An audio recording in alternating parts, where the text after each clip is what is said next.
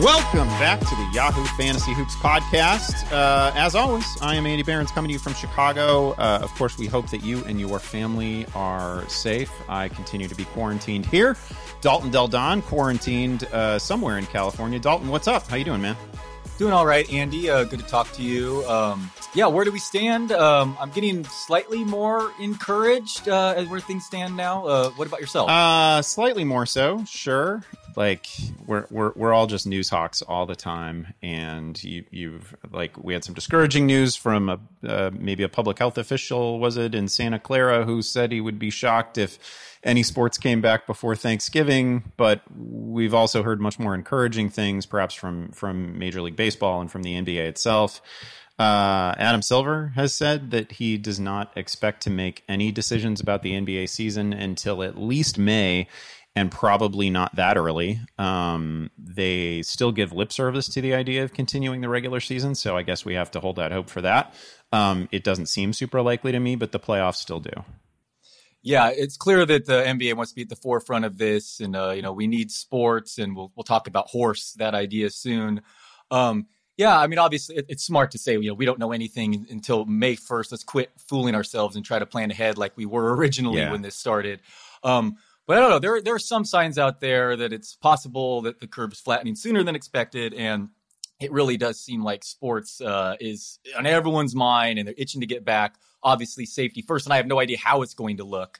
It may be in front of no fans, obviously, but in one central area. But it seems to me that from 2 weeks ago to now, I'm a little bit more encouraged that we are going to see some. Yeah, this is one of those things where I am entirely the wrong person to talk about it. Of course, neither one of us. To the best of my knowledge, you don't have a public health background. I certainly don't. It seems to me like you can't bring anything back on a large scale until you have testing capability for every player, either every day or every week or something like that, right? We have to reach a point where we have medical staff that can attend a pro sports league and are expendable enough in daily life, and then testing available to every player who's gonna take the court, presumably. Maybe that's wrong. I don't know. It seems like that's about where we are. So we have to get there first, and hopefully we'll be there at some point this summer. Yeah, absolutely. What horse? I'm super excited for it. I mean, that'll. I mean, in the meantime, televised horse. This existed? I was going to say the first iteration of this wasn't great, right? I can't remember that exactly. Was it okay? But any TV right now, any sporting event I'm in. Don't get me wrong, I'm in. But is this going to work? I mean, the thing is, I was a little kid when I have super vague memories, and I've looked it up on YouTube since then, and it's not nearly as exciting as I remembered it. But CBS, this aired on CBS in the late 70s or early 80s.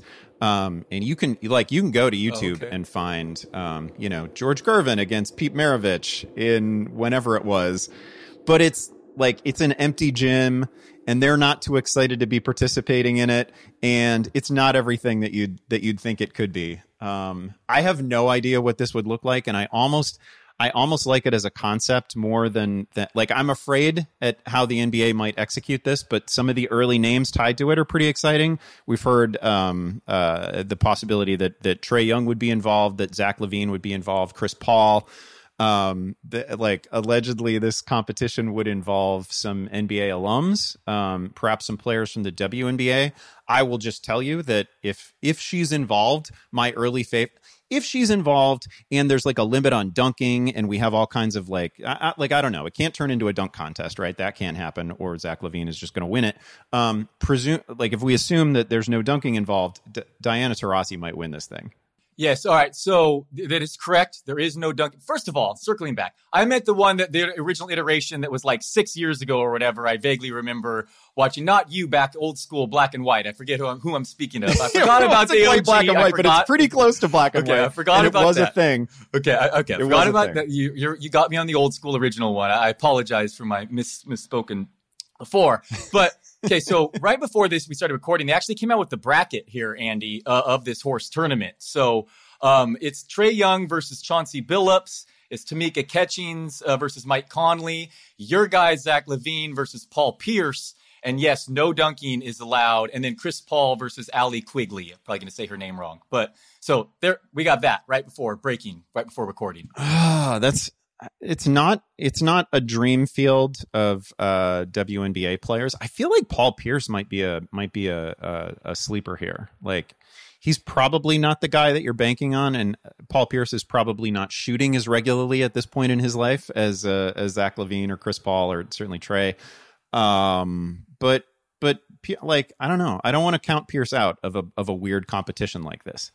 Yeah, we'll see. It's unclear how this will actually work televised, but I feel like the players will be into it. Unlike before, this is totally a different situation than the other ones, as far as everyone involved for different reasons. So theoretically, it could be fun. I guess they hold a coin toss before to like figure out who goes first, and hopefully they get some. I feel like Trae Young, as the distance, there'll be some trick shots because if I remember correctly, the problem with the first version the last version is it resulted in a bunch of just 20-footers. I want some real thought put into it, some crazy shots.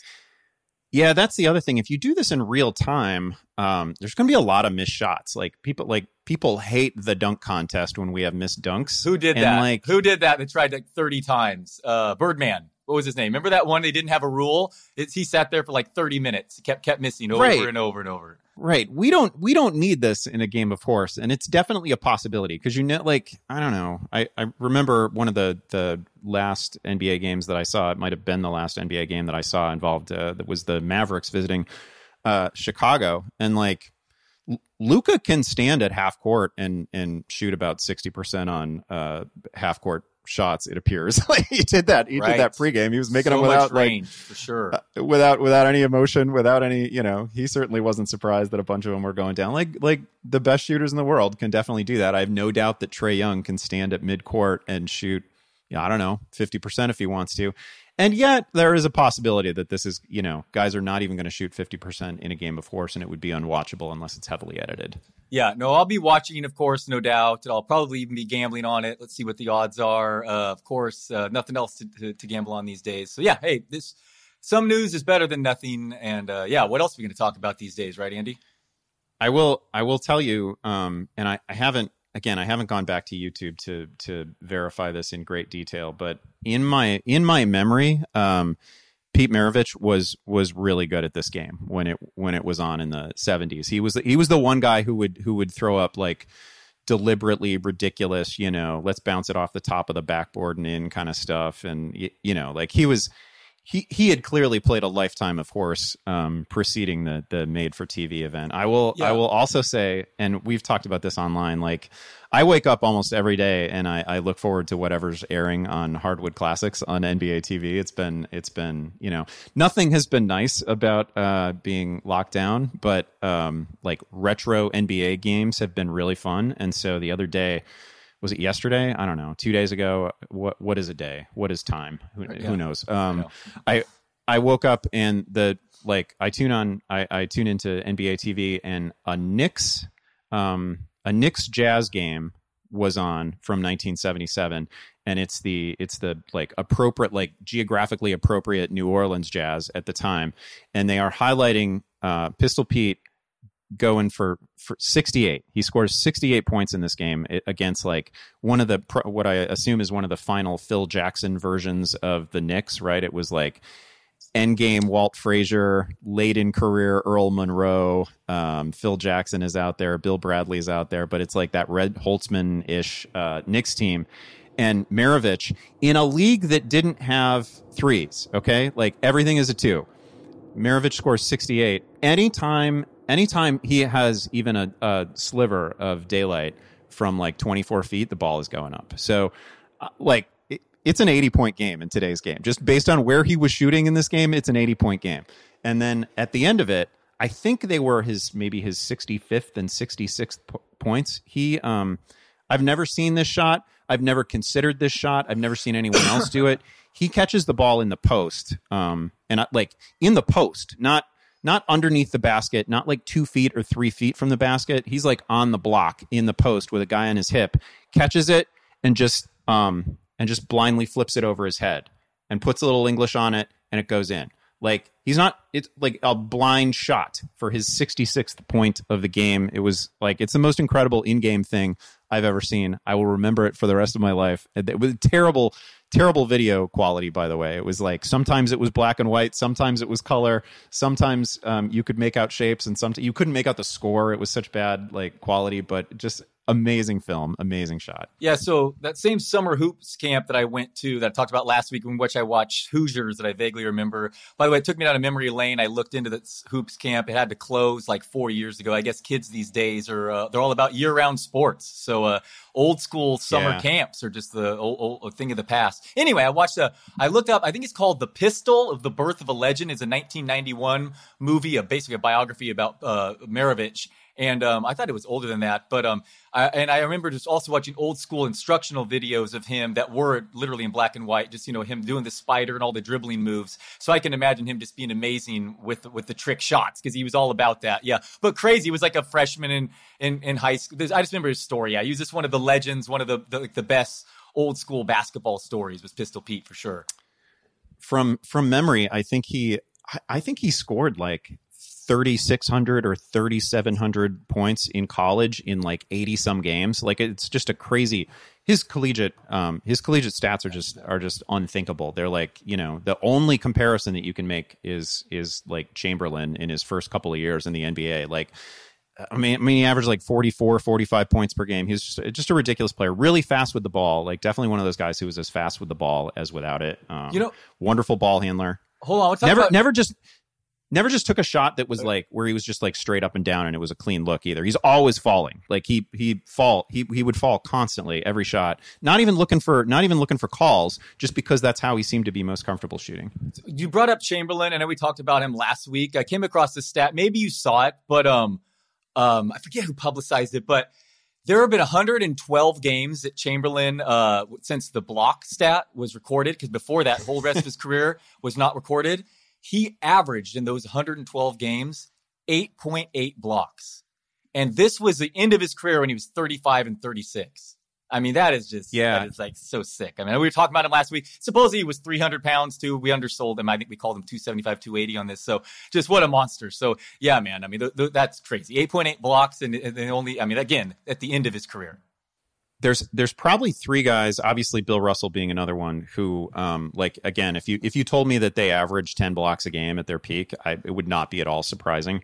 And then Kareem is actually the other one who, like, the first 3 or 4 seasons of his career, blocks weren't tracked. And as soon as they were, Kareem is averaging like 4.5 blocks a game, right? So he probably lost a ridiculous total as well. But yeah, like, Chamberlain's numbers were sick, but the Maravich college numbers were crazy. And anyway, yeah, I appreciate you watching the old school basketball. I mean, I really do. I love. You're emailing us backstage saying Maravich just went off for 68. It's pretty funny. I feel kind of bad, but I might be watching more NBA now than I was when the NBA was actually ongoing and live. Because like I watched 3 games yesterday, and they were good. I was like, it's made me somewhat less productive just because I'm getting sucked into games that happen forever. Go watch that great like multiple overtime Kings Mavs playoff game from like 2003. That was fantastic. Anyway, I'm very much enjoying the NBA while it's actually suspended. Yeah, no, I've gone down some rabbit holes myself. I mean, we're talking about the Hall of Fame class. I mean, right? I mean, you're going to bring up Kobe and Duncan, so I'm looking at some stats there, and I've come across just some interesting stuff. You want to go there? You want to talk about Hall of Fame class? Yeah, let's actually get into it because it's a great class, right? Like I'm not your guy who can name Hall of Fame classes from any given sport, but this has to be one of the better ones in NBA history, right? We've got Duncan, we got Kobe, we've got Kevin Garnett as sort of the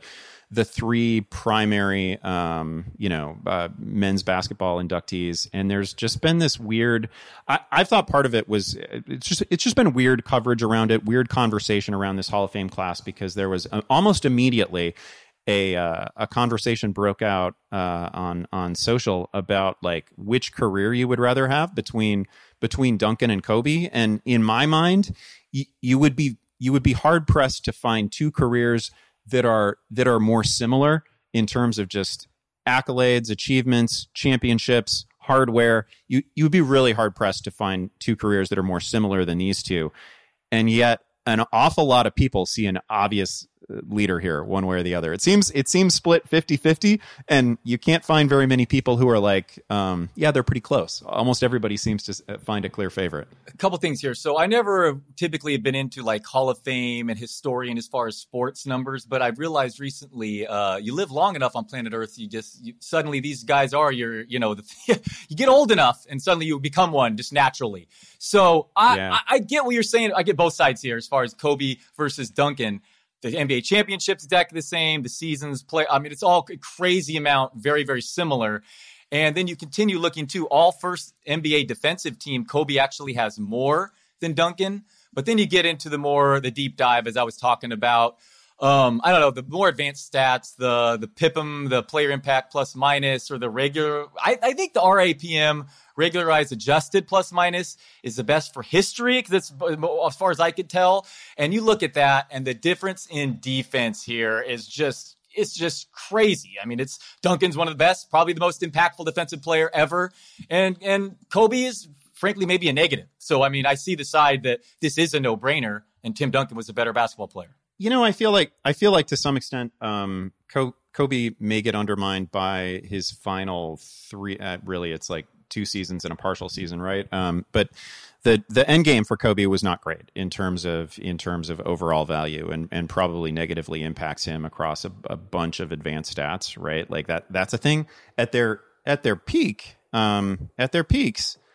Like, I don't know, it almost depends on which advanced stat you want to look at. Like, I think Tim Duncan was better in terms of win shares at his peak. Kobe better in terms of player efficiency rating at his peak. Duncan may have had some, like, there were also moments when Kawhi Leonard was, obviously Tim Duncan's teammate and happened to be the best defensive player on planet Earth, while Tim Duncan was still a really good defensive player too. So, like, David Robinson helped a little. Yeah, David Robinson. Yeah, I mean, it's tough. Yeah, no, I know yeah. It's tough. Kobe had obviously the best teammates too, though. Team context always favored Duncan. Yeah, I guess. Yeah, Kobe had some pretty good teammates too, and Shaq helping defensively too. But yeah, it's tough. Oh, no question about it. But if we're just looking at like what the context would have been in terms of other defensive players, right, and Duncan was great. Like, yet another old NBA game that I was just watching the other day was Game 5 of the Finals from '99 between the Knicks and Spurs. And listen,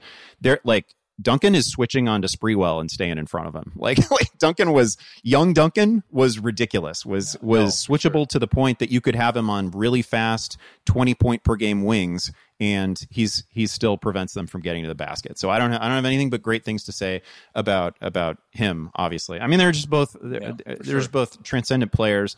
It's just that they, like, multiple Finals MVPs. Kobe certainly could have won more than one MVP.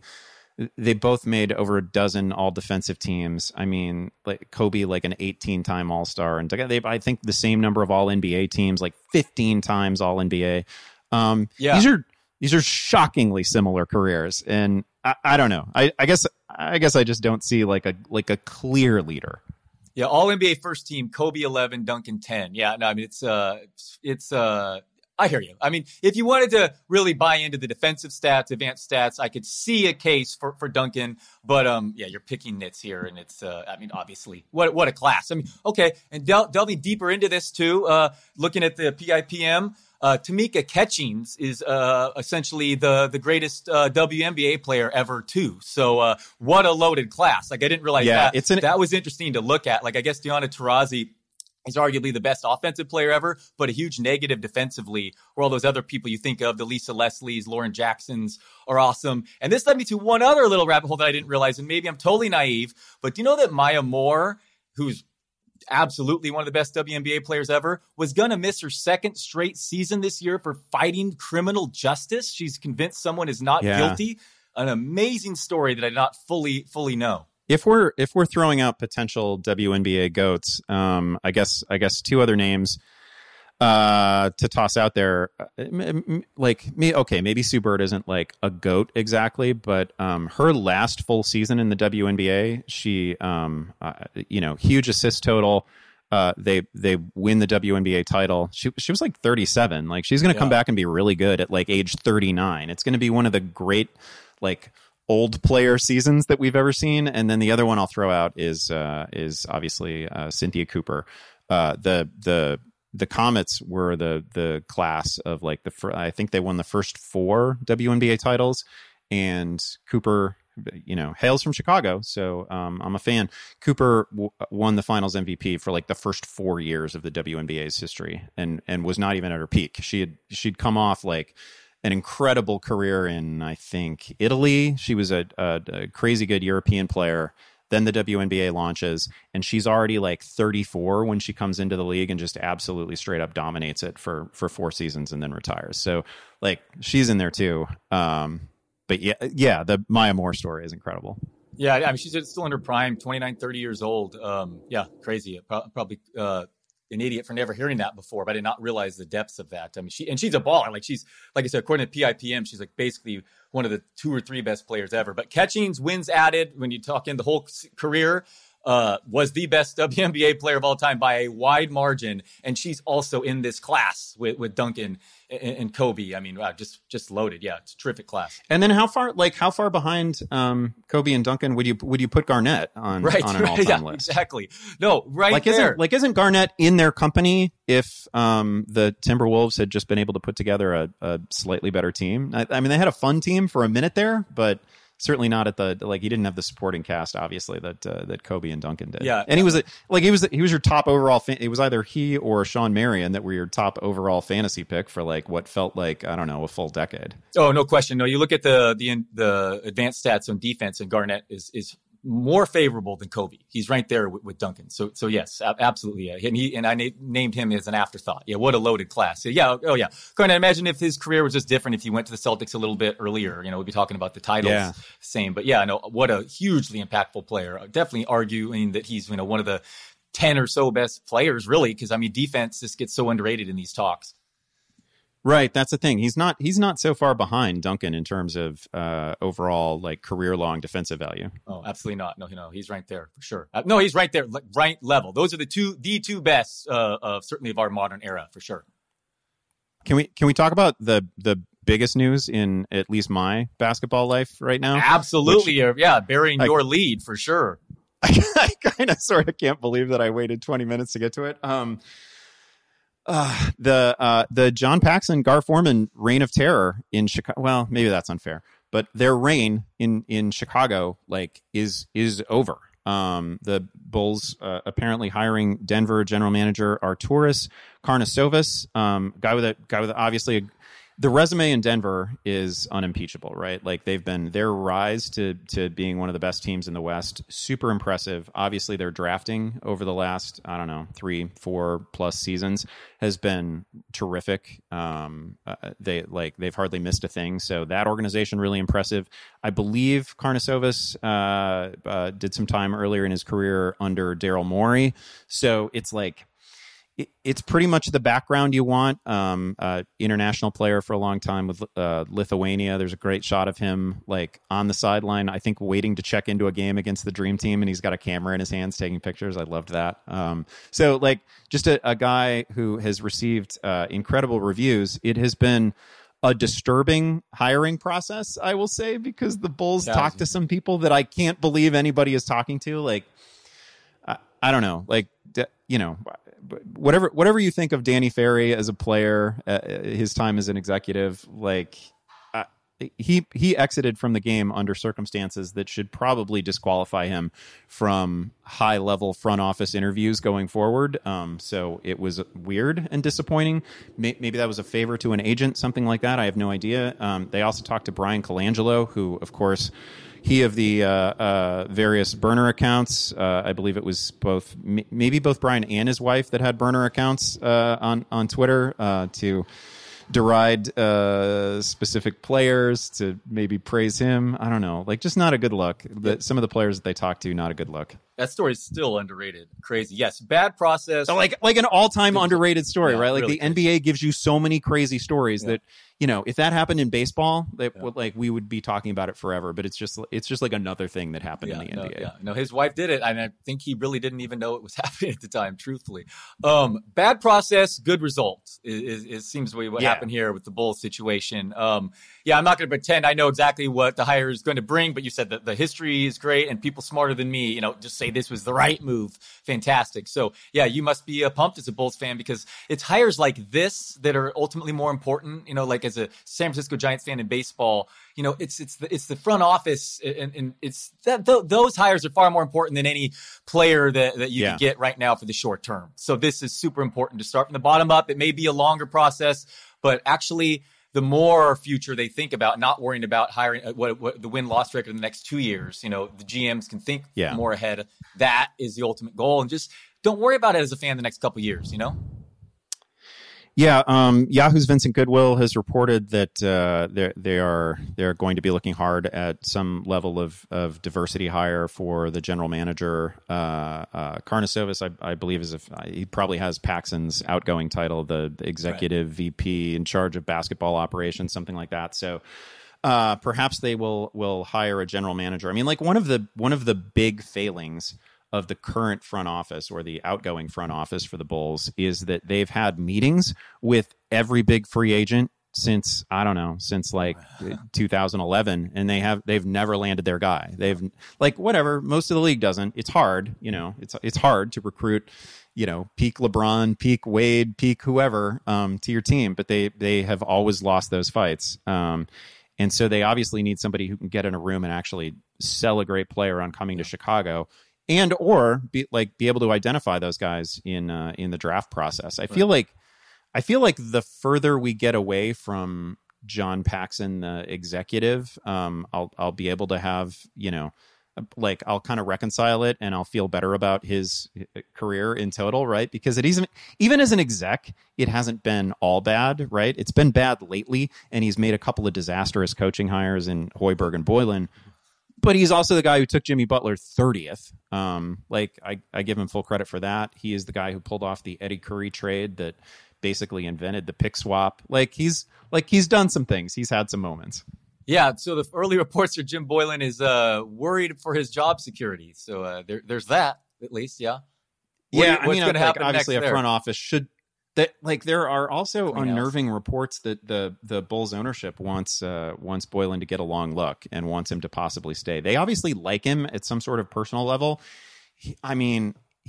We've talked about it all season. I feel like he's just a clearly, plainly, obviously, no doubt about it, overmatched coach. And I don't know. I can't imagine he's really going to stick. Why on earth would you hire somebody to run your front office and then not empower them to select the team's next head coach? So I'm sure there's some, I don't know how long it's going to take, but I'm sure Boylan's going to be out at some point. So there's a lot for me to look forward to right now. Yeah. What about Spencer Dinwiddie? Wasn't he going to be their new GM? This is my favorite thing that anybody has done on Twitter in, I don't know, maybe in the existence of the platform.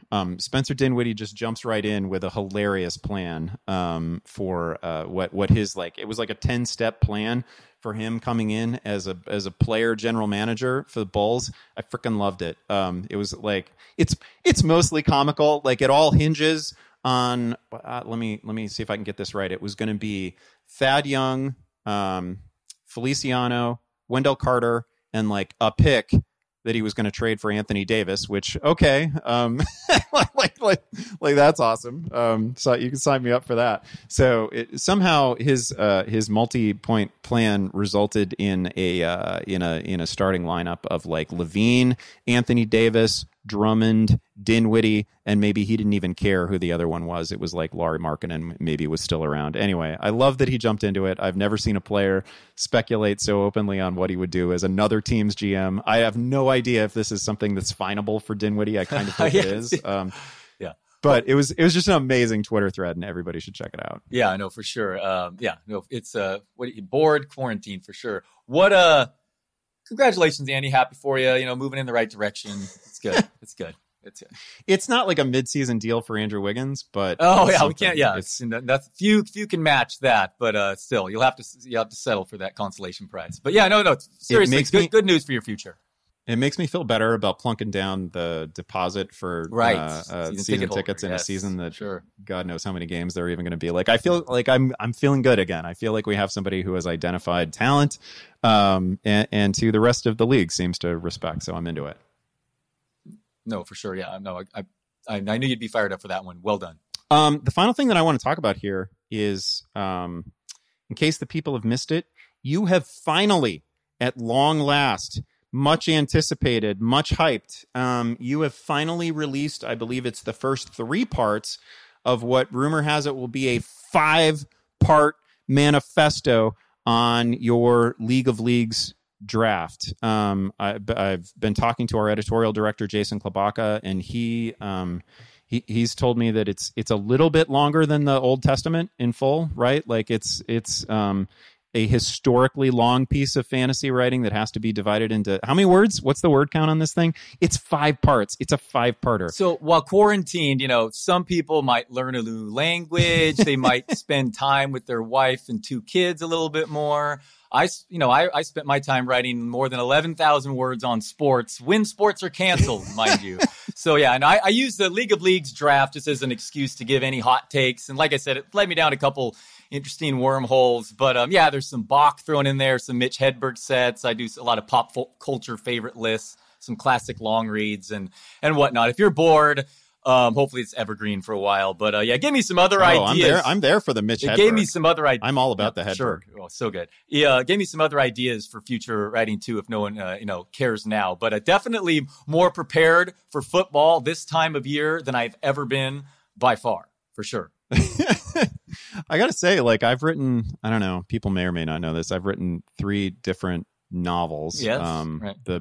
And the one that sold the best was only like 35,000 words, I want to say 36,000 words. So like at 11,000 words, you're at a pretty significant percentage of that. I just saw Andy, I actually just gave you credit the other day about Sex Drive, thinking when James Marsden's in, you deserve credit, man. I mean, he's the writer of a legitimately funny movie. I mean, this is Andy Behrens. Tell the name of your other book. What's the name of the other book? Well, the book that really sold was Fast and the Furriest. Fast and the Furriest. Yes, that made it into the.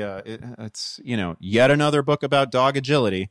You know the type. But yes. that one made it into the the thing that your kids take home from school, the Scholastic Reader. Man, you get a book in that thing, and it's got some good cover art, and it's gonna sell. I don't even attribute that to the quality of the writing so much as the marketing effort itself. Anyway, but my point being that your piece on League of Leagues is a significant percentage of that, and probably would take most people. Maybe what you were trying to create with this 5-parter was the actual experience of drafting the league, right? Which was like a 10-hour draft. Maybe, right? I don't know. Right. Perhaps it would take about that long to get through this. Yes, in its full depth. Exactly. Like I said, I warn all of you. I highly recommend none of you read this. But there's definitely some hot takes there on football, basketball, and baseball, if you're so what do you believe to be the hottest take? Or maybe you can't even reveal the hottest take. Yeah. Maybe it's too hot. Maybe you should reveal the 3rd hottest take. Yeah, I did some like Darius Slayton over Odell Beckham. I went Barkley over Christian McCaffrey. I found this one area. I don't think Barkley over McCaffrey is that hot because honestly, like before McCaffrey had a historic season, Barkley had a historic season, but Slayton over Beckham might be rather. That's pretty hot, right? Spicy. Yeah, Mitchell Robinson, 1st round fantasy value next year. I believe I said the phrase when I came away with Thomas Bryant and Larry Nance. I believe that's called winning. There's some other stuff in there, but I don't know. Yeah, some hot takes for sure that I'm sure that people, if they did read, would definitely give me a hard time for. Normally, this is an experience that not many people have had, but all fantasy experts go through. Like I've written plenty of draft recaps in my day, and they can go one of 2 directions. You can, as you're writing them, you can feel that much better about your team, and you can be like, "Oh my God, this is the best thing I've ever done." Right. Or you can and in a 50 pick draft. you're gonna find some picks of regret along the way, I have to imagine. Sometimes you feel a little bit worse about your team. Sometimes you feel better. It seems like you've really talked yourself into a team that you already like to begin with. Yeah, that's true. But like I said, I'm using this more as an excuse just to talk about anyone I wanted to talk about, not just necessarily my team. But I did dominate. I made some mistakes. Like I took the Patriots over my Niners D. I don't know what I was thinking there. But another hot take I remembered was Derrick Henry. Oh, I almost gave you crap in the draft about that. I remember the Patriots going early. Yeah, that was a massive mistake for sure. I don't know what I was thinking. Niners made the Super Bowl last year while missing the most games due to injury. Another one I took, I've said on this pod, but Robert Covington over Lonzo Ball was a flat out mistake. Ball's going to be an absolute monster. That was a mistake. Another hot take. Derrick Henry scores 25 touchdowns this year. Is that pretty hot? That's both plausible and pretty hot, right? Okay. Like it's not entirely out of the question. There can't have been more than, man, how many 25 touchdown seasons? It's pretty rare. No, it's very rare, but still, in NFL history. Yeah. It's rare. Let's see if we can name them. It's probably, I don't know if Emmitt Smith got to 25, but he got close. Marshall Faulk, LaDainian Tomlinson, Sean Alexander, Priest Holmes. I don't know if anybody else got there. Right. Yeah, that sounds about right. It's it's a handful. It's just like that. So and then Derrick Henry this season is going to happen. Another one. The PIPM suggests that 2016. Basically, Draymond Green had the best NBA season in NBA history. There may or may not have been one with a LeBron peak, but Draymond Green had the best season in NBA history when you count defensive impact. So there's just that. I don't report the facts, man. I'm not the guy who does these Bayesian techniques and all these crazy models. I'm just reporting the evidence that is shooting at me, and it suggests Draymond Green might have had the best NBA basketball season ever. I mean, it might be a flawed statistic if it's pointing you in the direction of Draymond Green having the greatest season in NBA history, right? Maybe. No, it checks out. I did some backstory. It checks out. Yeah. Talk to me about the seasons on either side of it. Yeah, how do they rank? We'll also see how this stat points to Wiggins' future too. Well, I'll be paying close attention to that. But yes, anyway, it was very fun. Honestly, it was fun to write. And if you're bored, check out the League of Leagues recap. But yeah, man, I you know what? I just hope sports does return. So this stuff actually can talk about this because earlier on, don't listen to me when I'm talking about, but I do feel a little bit more encouraged than I did. When we talked a while ago, I was like, very discouraged, but hopefully sports is now see the light at the end of that tunnel. Which game? I mean, I feel like the NBA wants to be the game that comes back so first. Bad. I know they want to so bad. Yeah. Clearly, they want to be the forefront. If you had to wager on it, is it Major League Baseball? Is it the NBA? Or is it the NFL? I'm going to say the NBA because of how they can control it a little bit easier with fewer people than baseball, and the fact that they're just going to jump right into the postseason. So that would be my guess. Is it starts with the NBA pretty much the NBA postseason, but it's a total guess. I agree. I don't know if we're looking at, nobody knows. I don't know if we're looking at June, if we're looking at July, but I feel the same way that just the number of people that you have to have under one roof is just going to be less than it is for any other sport. You can control a lot more things. You can obviously get NBA teams together in one place easier than you can get, say, major league teams or NFL teams together in one place, especially with all the supporting cast that a roster needs.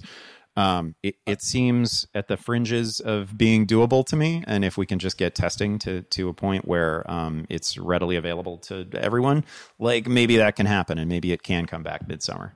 I will say this, though. I mean, obviously, there's damage has been done, and this is obviously a very sad situation. And you mentioned the season tickets. I live where I have a season ticket holder for the 49ers, and the governor is saying that don't be prepared for that happening in September. So, I mean, life as we know it is definitely going to be very different for the foreseeable future. But, man, in any form I can get sports, please come back soon.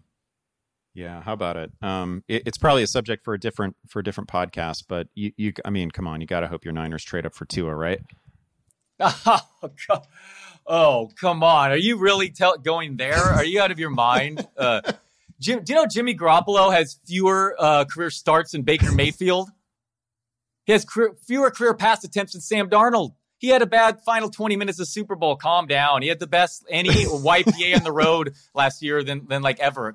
Dude, Jimmy Garoppolo is the man. How dare you? We're going to draft CeeDee Lamb, hopefully falls to 13. One of those receivers. We're just going to give him another weapon.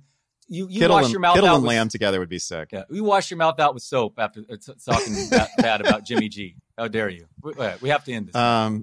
Everybody knows that CJ Beathard is my guy. Yeah, you're right.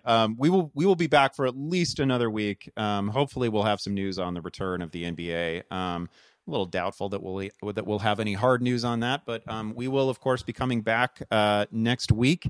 If you need any additional sports content in your lives, and I think we all do, I will be joining our new Boxed In podcast pretty soon, like maybe 30 minutes from right now, in fact, where I will give you the straight, unvarnished truth on the film Hoosiers. This is the truth that Hollywood doesn't want you to hear. This is the actual truth about Coach Dale's quality as a coach. It's not good. It's not good. He's the worst coach in the history of American fiction. So that'll do it. Again, we'll be back next Thursday. Please. Hold on. Jimmy Garoppolo, career as a starter, 21-5. Last year, number 1 in deep ball. All of a sudden, you're Mr. Quarterback wins. Hold on. Number 1 in deep ball completion percentage. Is that good when San Francisco were among the league leaders in drops? Is he the greatest quarterback in Niners history? Where does he rank? Recovering is it from Montana, Garoppolo, Young? Does it go Young, Garoppolo, Montana? How do you rate him? I don't know. Is it good to lead the NFL in net yards per pass play on the road while recovering from a torn ACL? Is that good? Is that an okay stat? He's number 3 all time in passer rating. Is that okay? Is it good when a team has to hide its quarterback in the biggest moments? Oh, he took a nasty hit late in the third quarter, and I believe he was concussed. He might have missed that deep throw, a couple throws in the fourth, but I believe he was concussed during then. Anyway, Jimmy G is a perfect 10, both his number and his in the looks department. And how dare you? I want people to just imagine that you and I are having an ongoing Garoppolo argument for the next 7 days until this podcast returns. Until then, you can follow us on Twitter at Yahoo Fantasy, at Dalton Del Don. I am at Andy Behrens. Thanks as always to our producer, Raghu. That is it. We are out.